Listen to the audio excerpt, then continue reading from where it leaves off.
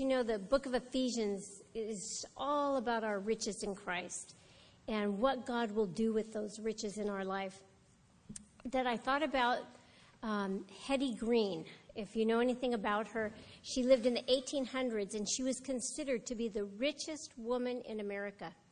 She inherited some money, and then she invested that money in Wall Street, and she was considered the richest woman in America for the wealth that she had acquired herself. In fact, they even call her the Witch of Wall Street. But with all this wealth that this woman had, she lived like a miser, to the point where she would eat the same cheese sandwich every day. She would not use the heater in the winter. She lived in New York. She wouldn't use the heater because it would cost too much money. She would wear one dress, and she would have that dress laundered, and she'd tell them, only wash the dirty spots to save on soap. And her son had an injury to his leg, and she waited so long to get help for him because she's trying to get him into a free clinic that he had his leg amputated. This is the kind of miserly existence that this woman lived. And at her death, she owned and was worth $100 million. And she would eat the same cheese sandwich, no heater. And she denied care to her son for money. She lived like a miser, and she could have had an amazing existence. But ladies, I'm going to tell you something. We have inherited an amazing wealth in Christ, but sometimes we choose to live like misers. Let's not do that. Tonight I want to look at the riches that we have in Christ. Let's pray. Father, we come to you in Jesus' name, and Lord, we thank you for spelling out for us in the pages of Scriptures everything you've given to us, everything you've done for us, that we would know what is freely ours in Christ. Help us to take the knowledge of these riches, these truths, that they would be effective in our life, Lord, and that we would just allow you to live in us and through us. Lord, we just ask that you would open your word to us tonight, Lord, and speak to us. I pray every woman would walk away, Lord, with that scripture that will carry her through the week. Lord, speak personally to each one of us. We give you our time now, Lord, in Jesus' name. Amen. Well, how many of you are kind of glad to move on from Galatians? Yeah, it was Trudy and I felt like that when we were studying it ourselves, like, oh, okay, that's done. And moving on to Ephesians was like, oh, this is kind of nice. Very different subject matter. The book of Galatians, Paul was really dealing with false doctrine and false teachers and correcting errors. But now as we get into the book of Ephesians, Paul is really focusing more on maturity in Christ, allowing the believers to think about and ponder what they have in Christ and to have a walk then worthy of all that God has given to them. Avail yourself of who Christ is in your life. And at the end of the book, he begins to talk to them about the warfare, because if you're going to live that Christian life, giving God glory, you're going to have opposition. And so he spells out the wealth, the provision God gives us in the first 3 chapters, and in the last 3 chapters, he spells out the walk that we're to have as believers and the warfare that we're involved in. And so this will be a very different book than that of Galatians. And so in chapter 1, we're going to look at the vast deposit of riches that our Heavenly Father has made for us in the bank of heaven. And I love that because, on earth, there's forever a bank going under, right? You know, the bank that we first started banking with, they're no longer around. Who knows what they turned into? Just got eaten up and swallowed up. Well, your things are secure in the bank of heaven. And I want to look at this deposit in 4 movements. 1, it was given to us by the Father in verse 1 through 6. It was centered in the Son in verse 7 through 12. Ministered to by the Spirit in verse 13 through 14. And the topic of prayer in verse 15 through 23. So let's look in verse 1 through 3. It is given to us by the Father. Paul says here that he's an apostle of Jesus Christ by the will of God to the saints who are in Ephesus and faithful in Christ Jesus. Grace to you and peace from God our Father and the Lord Jesus Christ. Blessed be the God and Father of our Lord Jesus Christ, who has blessed us with every spiritual blessing in the heavenly places in Christ. So you'll notice that his letter is addressed to the saints, those who are set apart, those who have put their faith in Christ, and the riches that he describes, they apply to God's people. They don't apply to the non-believer. You have got to be in Christ. He opens up his letter with grace and peace, which are 2 qualities that are needed in the Christian life. Paul blesses or praises God before he ever mentions any of these blessings. He is just so excited that God, I just bless you for this. And then the sentence that follows is the longest sentence in the Bible. I think it's like 14 verses or so. But we're going to try to get through it. So he blesses God, and it is through Christ that we share these riches. As a child of God, we're born into wealth. You knew people that grew up and they were just wealthy. They had wealth their whole life. And as Christians, we are born into that family wealth of God. Ephesians 3:8, Paul says that he was given the ministry to preach the unsearchable riches of Christ to the Gentiles.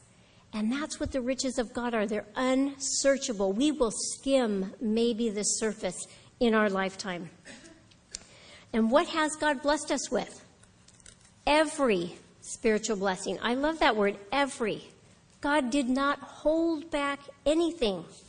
Sometimes when you give a gift, have you ever bought a gift and you go, oh, wow, well, maybe I'll just keep this. God didn't do that. In Romans 8:32, he said, he who did not spare his own son, but delivered him up for us all, how shall he not with him also freely give us all things? God held nothing back. Everything was given. His intention to bless us, and bless us abundantly, more than we could ask or think.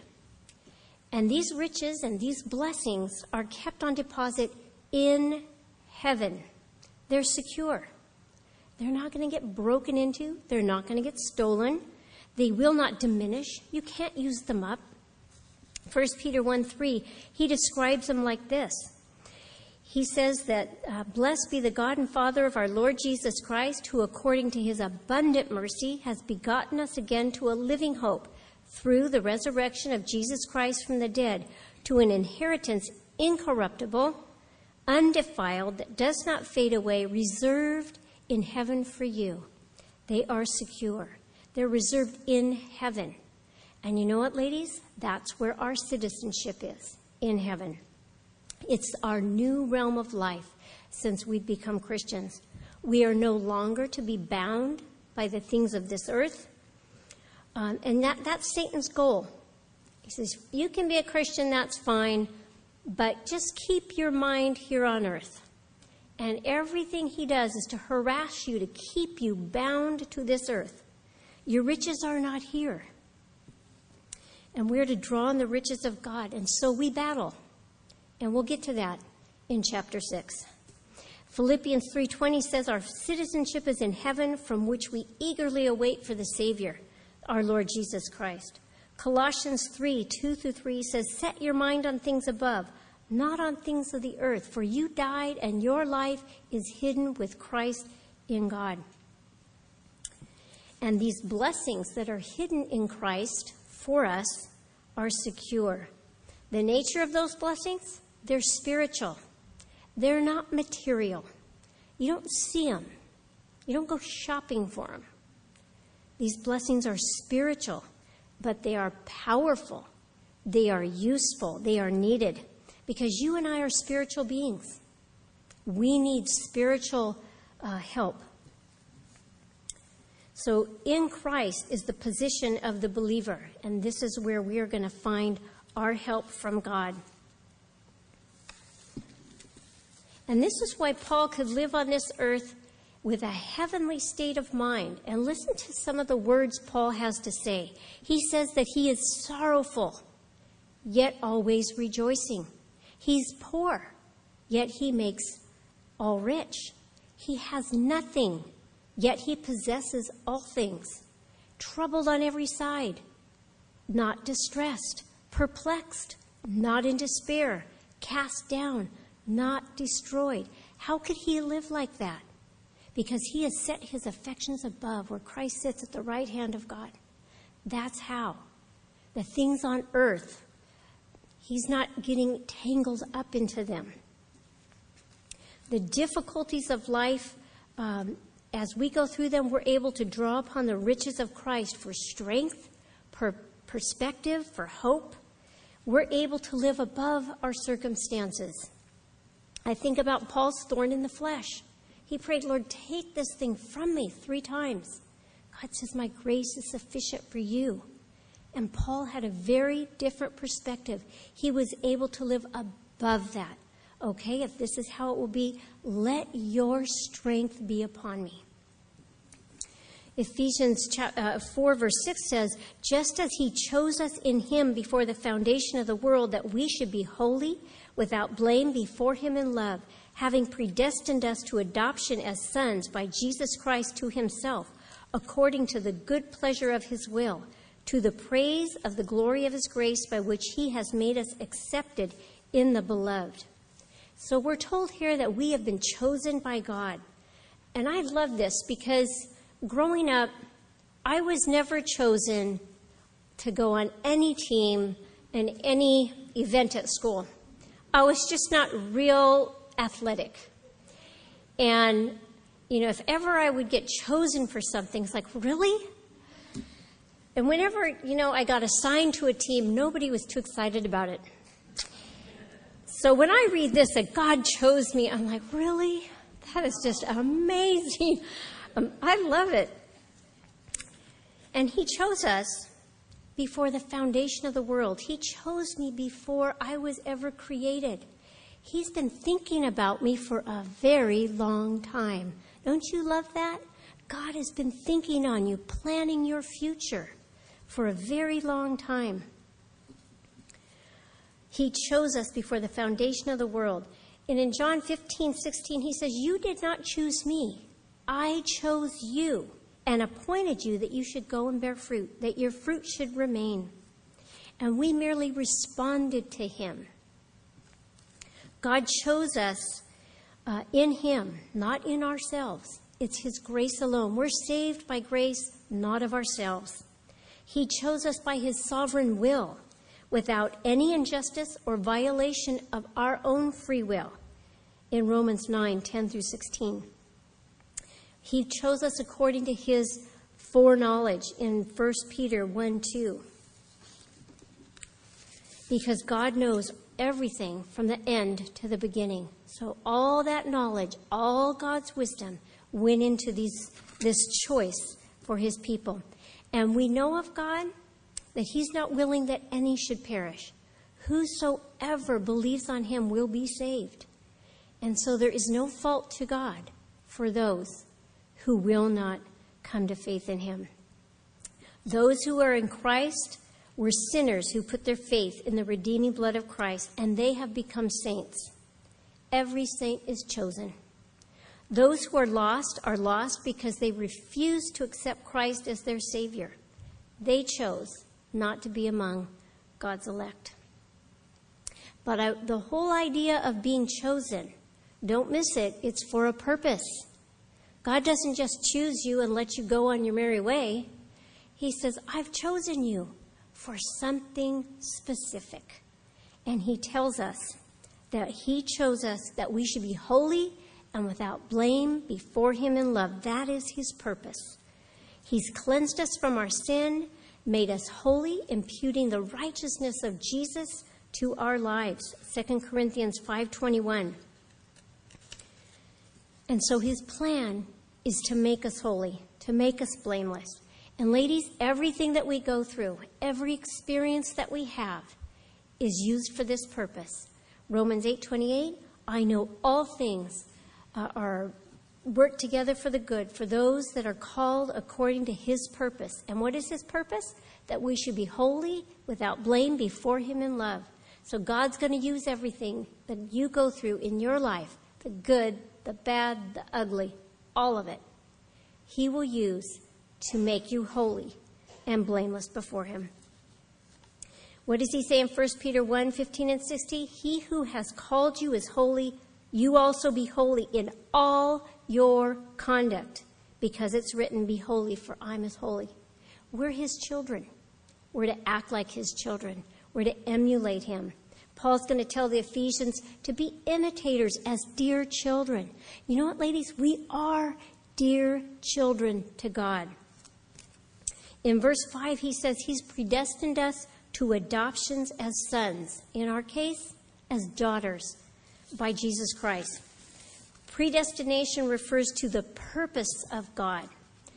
He's purposed that we should be adopted into his family. His purpose was marked out ahead of time. Predestined means to mark out ahead of time. That we should be his daughters. It's his desire to have this intimate, personal relationship with us. He wants to be our father. He has purposed that we should come under his protection, that we should come under his provision and his guidance. We were purposed to receive every advantage of being his children. You know, your children have certain advantages because they belong to you. We have certain advantages because we belong to God. The adoption process is when God brings us into his family. We come into his family through the new birth. That's the regeneration of the Holy Spirit when we accept Christ. But that adoption process is talking about the adult standing that God allows us to have. Because with the adult standing, there are rights and privileges and responsibilities.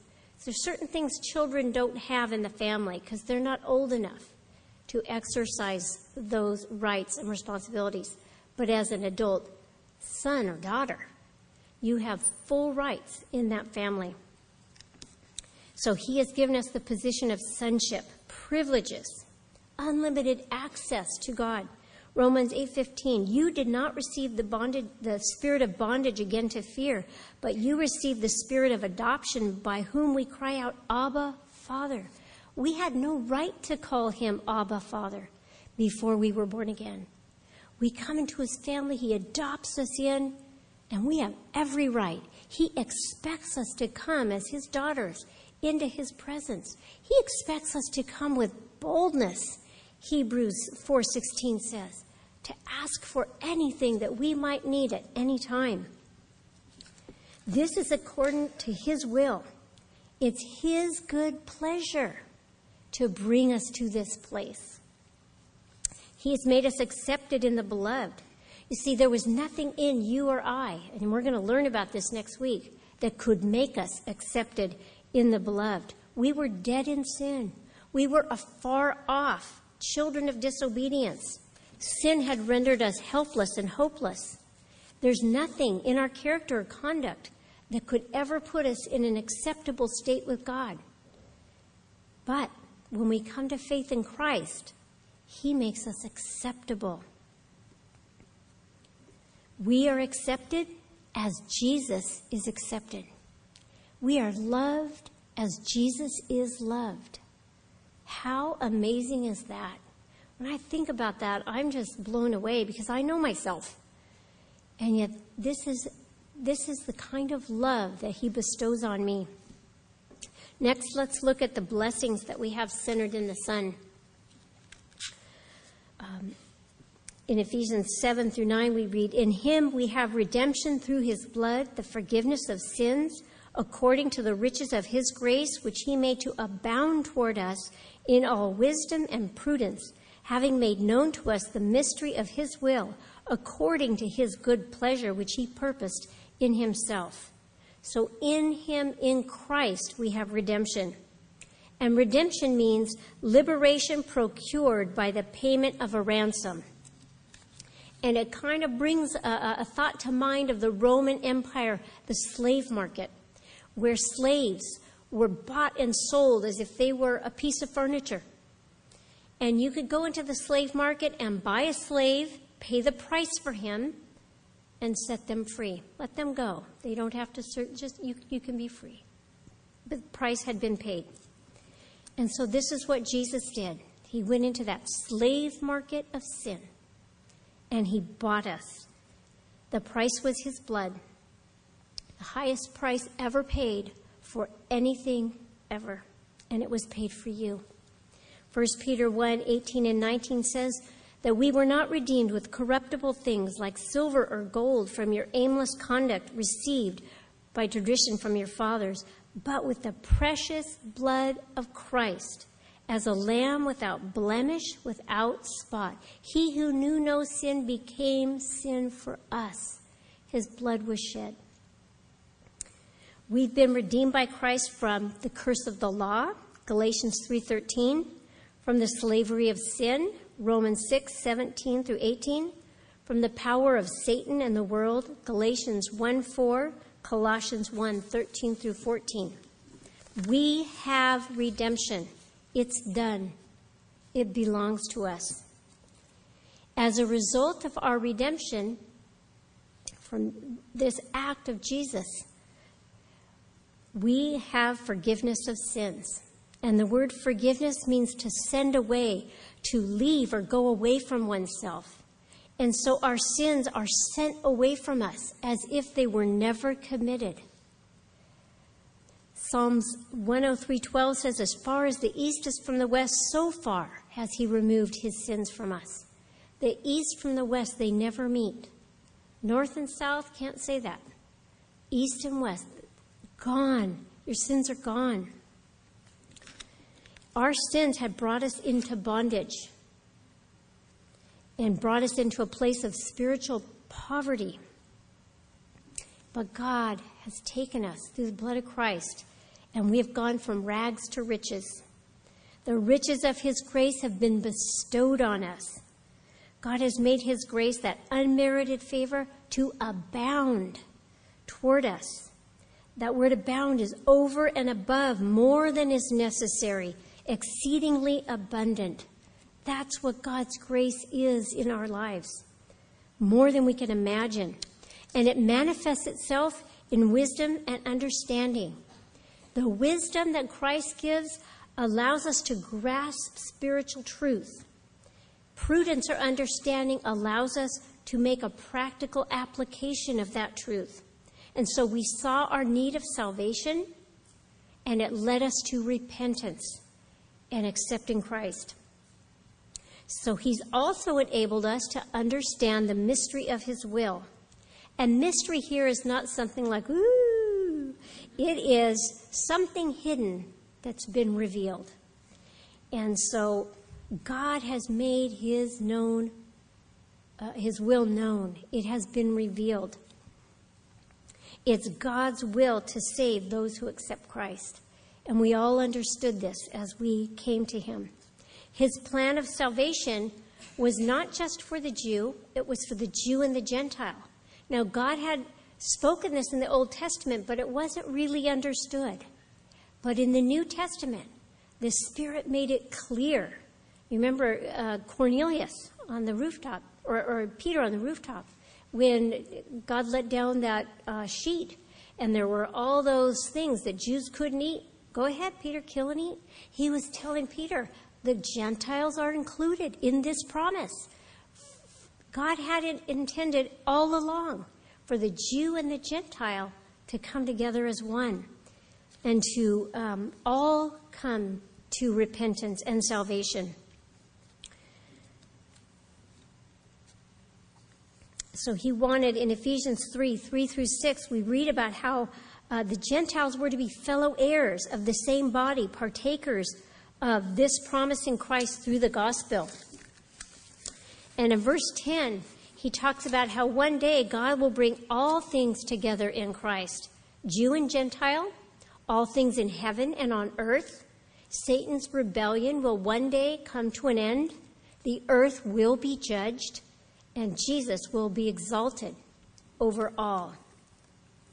In 1 Corinthians 15:28, we read, when all things are made subject to him, then the Son himself will be subject to him who put all things under him, that God may be all in all.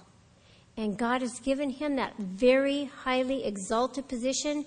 We know from Philippians 2:9-11 that he is going to have a name above every name, that at the name of Jesus, every knee will bow of those things in heaven and on earth, those under the earth. Every tongue will confess that he is Lord, to the glory of God. This will be in the future.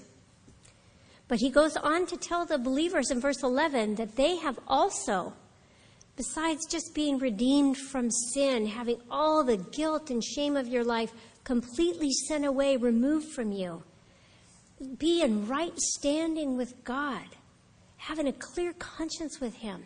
Besides all those benefits, we have an inheritance. We have not just blessings for now, but we have an inheritance in the future that will blow your mind. He says that they have obtained an inheritance. Now, my grandmother, she had this beautiful diamond ring. I wish I would have worn it, but it was beautiful. And she would promise it to all her daughters and all her granddaughters if they would just do this or just do that. Every one of us got this promise. We were going to, when she died, she was going to leave us this ring. Well, you know, there was 7 of us, and one ring didn't go so well for 6 people. And I don't know how, but I ended up with it. But God isn't like that. God has predetermined what we should have, and he has the power to give out all that he's promised. My grandmother would have liked to give that ring to every one of us, I'm sure. But she couldn't do it. God has the power, the will, and desire to give to every one of us the inheritance that he has prepared for us. You know, you always make a will ahead of time. You know what you're going to give somebody ahead of time. That's what God's done. All that he's promised, we will receive. He has predetermined what would be ours. 1 Peter 3-4 tells us of that inheritance. It's incorruptible, undefiled, it doesn't fade away, reserved. It's going to be there. You know, I can remember being the executrix to my mom's will and hearing stories of people that executed a will and they spent all the money. Because, you know, you have the checkbook and you have to pay the bills and you end up paying everybody their money out. Well, there was this one family where this guy said, oh, perfect, I'll go to Vegas. Inheritance gone. Brothers and sisters saw nothing. But our inheritance is in heaven, reserved. The present things that we enjoy won't be compared to what awaits us in heaven. Romans 8:17-18 says that we are heirs of God, joint heirs with Christ. If we suffer with him, we will also be glorified together. For I consider that the sufferings of this present time are not worthy to be compared with the glory which shall be revealed. The glory that we will have in heaven, eternity with him, can't compare to the worst day that you've had on earth. We will experience the removal of sin. Good riddance, huh, ladies? No more sin, no tears, no sorrow. We will have a new body. That's taking on a whole new meaning for me now. The older I get, I'm looking forward to the new model. It will have a whole new capacity. I think about Dorothy when she walks out of the black and white into the Technicolor. Yeah, wow, whole new capacity. We'll see him face to face. We'll behold his glory. Do you know, ladies, if we were to behold God's glory in this body, it would probably melt. We couldn't even take in who God is. We couldn't see him. We couldn't take it. But he'll give us a body so that we can stop and behold him, whom we've loved all this time on earth. We're going to see him face to face. That is going to be my favorite thing about heaven. But there's going to be so much. You think you enjoy these little trinkets of gold here? You're going to be walking on it, ladies. God is going to have an amazing inheritance for us. Now, the blessings of God are ministered to us by his Holy Spirit. In verse 13 and 14, he says, "In him you also trusted after you heard the word of truth, the gospel of your salvation, in whom also, having believed, you were sealed with the Holy Spirit of promise, who is the guarantee of our inheritance until the redemption of the purchased possession, to the praise of his glory." See, ladies, we heard the word of truth, the gospel, we responded to it, we believed on Christ, and then we were sealed with the Holy Spirit of God, because God marks his own. The Holy Spirit is a seal, a mark of ownership. God owns us. 1 Corinthians 6:19-20, "Do you not know that your body is the temple of the Holy Spirit who is in you, whom you have from God, and you are not your own? You were bought at a price. Therefore, glorify God in your spirit and in your body, which are God's." Most of our problems arise because we forget this fact. And we go on living our life as if we belong to ourselves. You belong to God. You're his. The sealing of something also denotes a finished transaction. When you finish with a document, you stamp it with a seal. It's done. Sealing something also is a sign of authenticity. It attests to its being genuine. As in when a king would stamp something with his seal, they'd put the wax down and he'd stamp it, and you could tell it's authentic. And so we have been sealed with the Holy Spirit. We belong to God. We are authentic. The work that the Spirit of God does in your life is attests to that. When he convicts you, he comforts you, he draws you to God, he reminds you of the scriptures. These are all ways that we can tell we are children of God. He is speaking to me, ministering me, drawing me. It's authentic, the work God's doing in my life. And when other people start to see the changes, because he changes you from glory to glory, other people begin to see that you belong to God. You have been sealed. In verse 14, we're told that the Spirit is given to us as a guarantee. It's a down payment, if you will. It's like an engagement ring. It's an assurance of all that God has promised. God has promised you certain things in the future. The Holy Spirit is that guarantee that all the things he's promised you, he will give you. And it does remind me of that marriage relationship. Before the couple's married, they get engaged, and a ring is given. It's a pledge. All that I've said to you, I will come, and we will get married, and we will be one. And this is what God's saying. He will surely do all that he has promised for us. While we live on this earth, we live by faith. The Holy Spirit is the guarantee, and we anticipate all that he has promised us.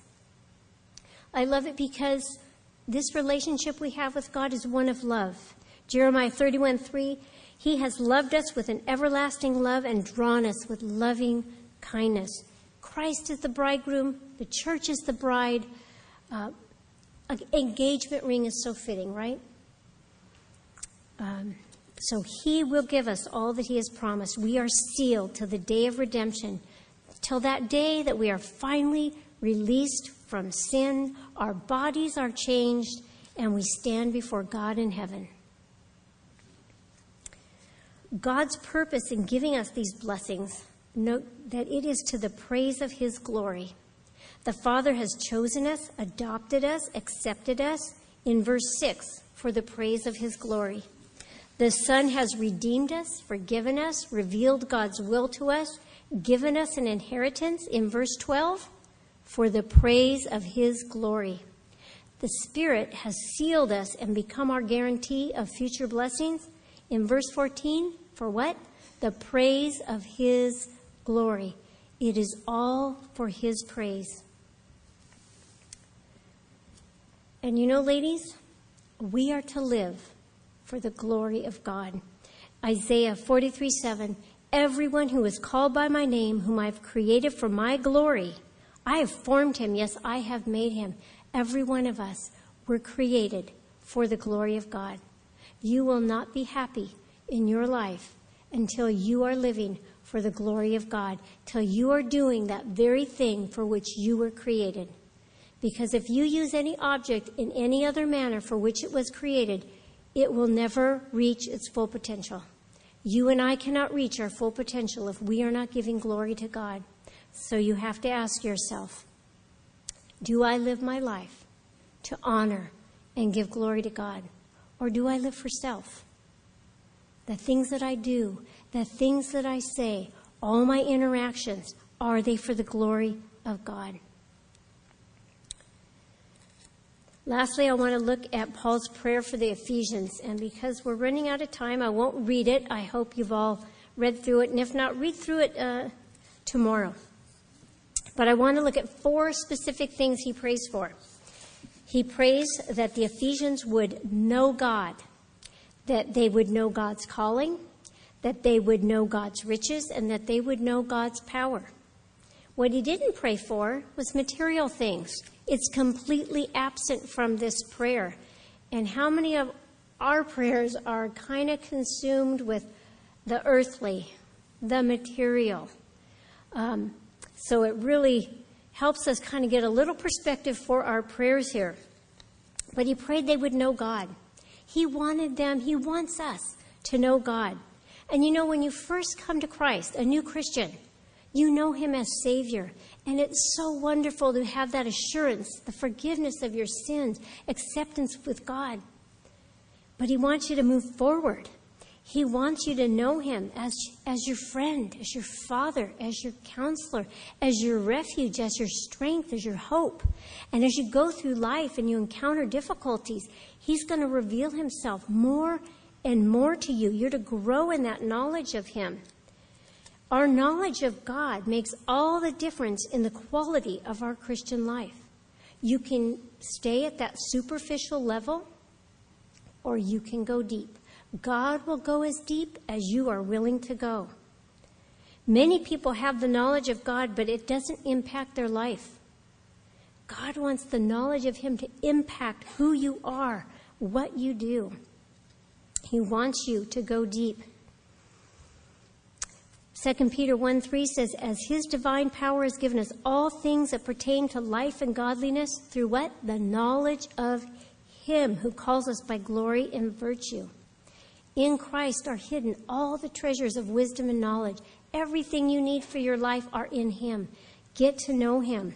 We grow in grace and in the knowledge of God as we spend time in the Word, prayer, fellowship, and obedience. John 14:21 says, he who has my commandments and keeps them, it's he who loves me. And he who loves me will be loved by my Father, and I will manifest myself to him. I love that verse. If I will walk in obedience to God, I will get to know him more. Secondly, he wants us to know God's calling. We have been called according to his purpose, called into fellowship with Jesus. We are called to be holy, called out of darkness into his light. We are called to follow Jesus' example, even in suffering. We are called to eternal glory. We are called to be children of God. And what is the hope of this calling? Now, hope is something that connected to the future. When you look at all these things into which we're called, how do they change your future? The hope you have. One, that we would be transformed. 2 Corinthians 3:18 says, "But we all, with unveiled face, beholding as in a mirror the glory of the Lord, are being transformed into the same image from glory to glory, even as by the Spirit of the Lord." And so he has called us to holiness, to be his children, and the Spirit, day by day, is changing us more and more to the image of Christ.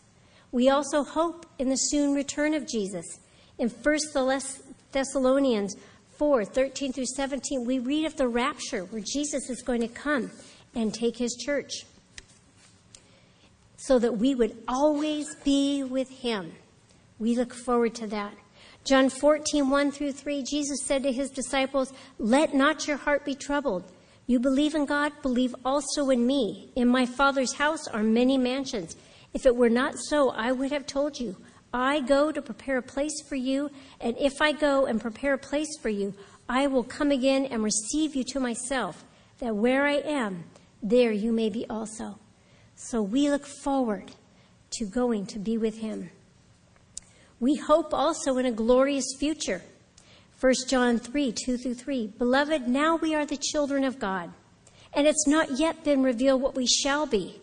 But we know that when he is revealed, we shall be like him, for we shall see him as he is. And everyone who has this hope in him purifies himself, just as he is pure." What does the hope of this Christian calling that you've been called to inspire in you? Does this hope open your heart to the changes God wants to make? Does it inspire you to give God your will and your way, to follow him at all cost?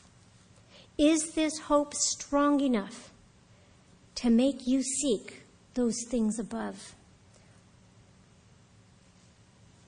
We need the Lord to open our eyes to the hope of the calling that we have in him.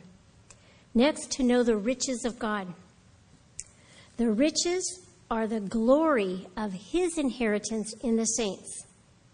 Yep, you got it. We are God's great wealth. Isn't that amazing? He places such value on our lives. We are precious to him. He has made a huge investment in our lives. A child of God should never feel worthless. That is a lie from the enemy. You are worth so much that he sent his son to die for you. So God's riches, he sees in his saints. Our riches are in God. Pretty sure we got the better end of the deal. And he continues to invest in us every day. As you spend time with him, as you read the word, as you pray, God is pouring into you and investing in you. And when we yield ourselves to him, we bring him glory. And when he returns, he's going to be glorified in us. 2 Thessalonians 1:10, when he comes in that day to be glorified in his saints and to be admired among all who believe, because our testimony among you was believed. Isn't that amazing? When he comes, he's going to be glorified in you. We think, that blows my mind. Lastly, he says that we would know God's power. And this power is a surpassing power, exceedingly great, which reveals the full strength of his might. Psalm 62:11 says, God has spoken once, twice I have heard this, that power belongs to God. And Paul wants us to know this dynamic divine power that is available to those who believe. It is sufficient for every demand made upon the saint. You think about Peter before Pentecost, and he was going to follow Jesus. He followed him into those courts, but when the pressure of men came upon him, he crumbled. Now, he thought he could go to the cross with Jesus, right? In his own strength, in his own power, that's what he thought he could do. When he got into those outer courts and everybody started talking to him, he cowered. He couldn't do it. He denied Christ. He had no strength. He had no power. But after Pentecost, there he is standing in front of the crowds. And he had the boldness to identify himself with Jesus and to share the gospel without one care what anyone would say to him. Amazing power after the Lord had given him the Holy Spirit. And this power is available to us. And he talks about the type of power that it is. It is the resurrected power of Christ, the power that raised Jesus from the dead. Romans 8:11, if the spirit of him who raised Jesus from the dead, not fainting, dead, raised him from the dead, dwells in you, he who raised Christ from the dead will also give life to your mortal bodies through his Spirit who dwells in you. So this power of God, it's tested, it's proven. It raised Jesus from the dead. And you know, ladies, we need this power. Why? Because in our flesh, we are weak. And in 2 Corinthians 12, 9 through 10, when Paul has a thorn in his flesh and he prays to God, and God says to him, my grace is sufficient for you, for my strength is made perfect in weakness. Therefore, most gladly, I will boast in my infirmities, that the power of Christ may rest upon me. Therefore, I take pleasure in infirmities and reproaches and needs and persecutions, in distresses for Christ's sake. For when I'm weak, then I'm strong. Christ is living in me, giving me will. I can do all things through Christ who strengthens me. You can do nothing apart from him. And in 2 Corinthians 4, 6 through 10, he talks about Christ coming into our lives, and we have a treasure in this earthen vessel, that the excellency of the power may be of God, not of us. We're hard-pressed on every side, but we're not crushed, perplexed, but not in despair, persecuted, but not forsaken, struck down, not destroyed, always carrying about in the body the dying of the Lord Jesus, that the life of Jesus may be manifested in our body. So the life we live by faith in the Son of God. And you're going to go through hardship. You're going to go through some of these times. But Jesus will impart his power in your life to get you through whatever circumstance you find yourself in.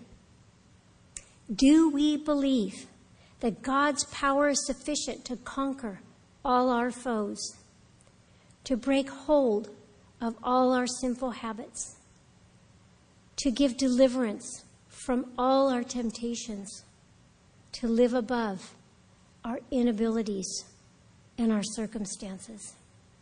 You see, ladies, the power of God has already worked in our life when he raised us from death to life, when he brought us from darkness to the light, when we were saved. And this same power is going to see you through the rest of your life. He doesn't give it to you and take it away. It's yours. You are sealed with the Spirit. The Spirit of God brings to us the power of the resurrected Christ for whatever you need in your life. The power that worked in Christ and raised him from the dead also exalted him high above all and gave him a surpassing victory. Now he is exalted, sitting at the right hand of God. And he has made us rich beyond measure. Do not live your Christian life like a miser. Avail yourself of all he's made available to you. Let's pray. Father, we come to you in Jesus' name, and Lord, we are so overwhelmed at the amount of resources you've made available to us, the blessings you've bestowed upon us, the riches of your grace, Lord, and how we can call upon you in whatever need that we're in, and your grace will be sufficient.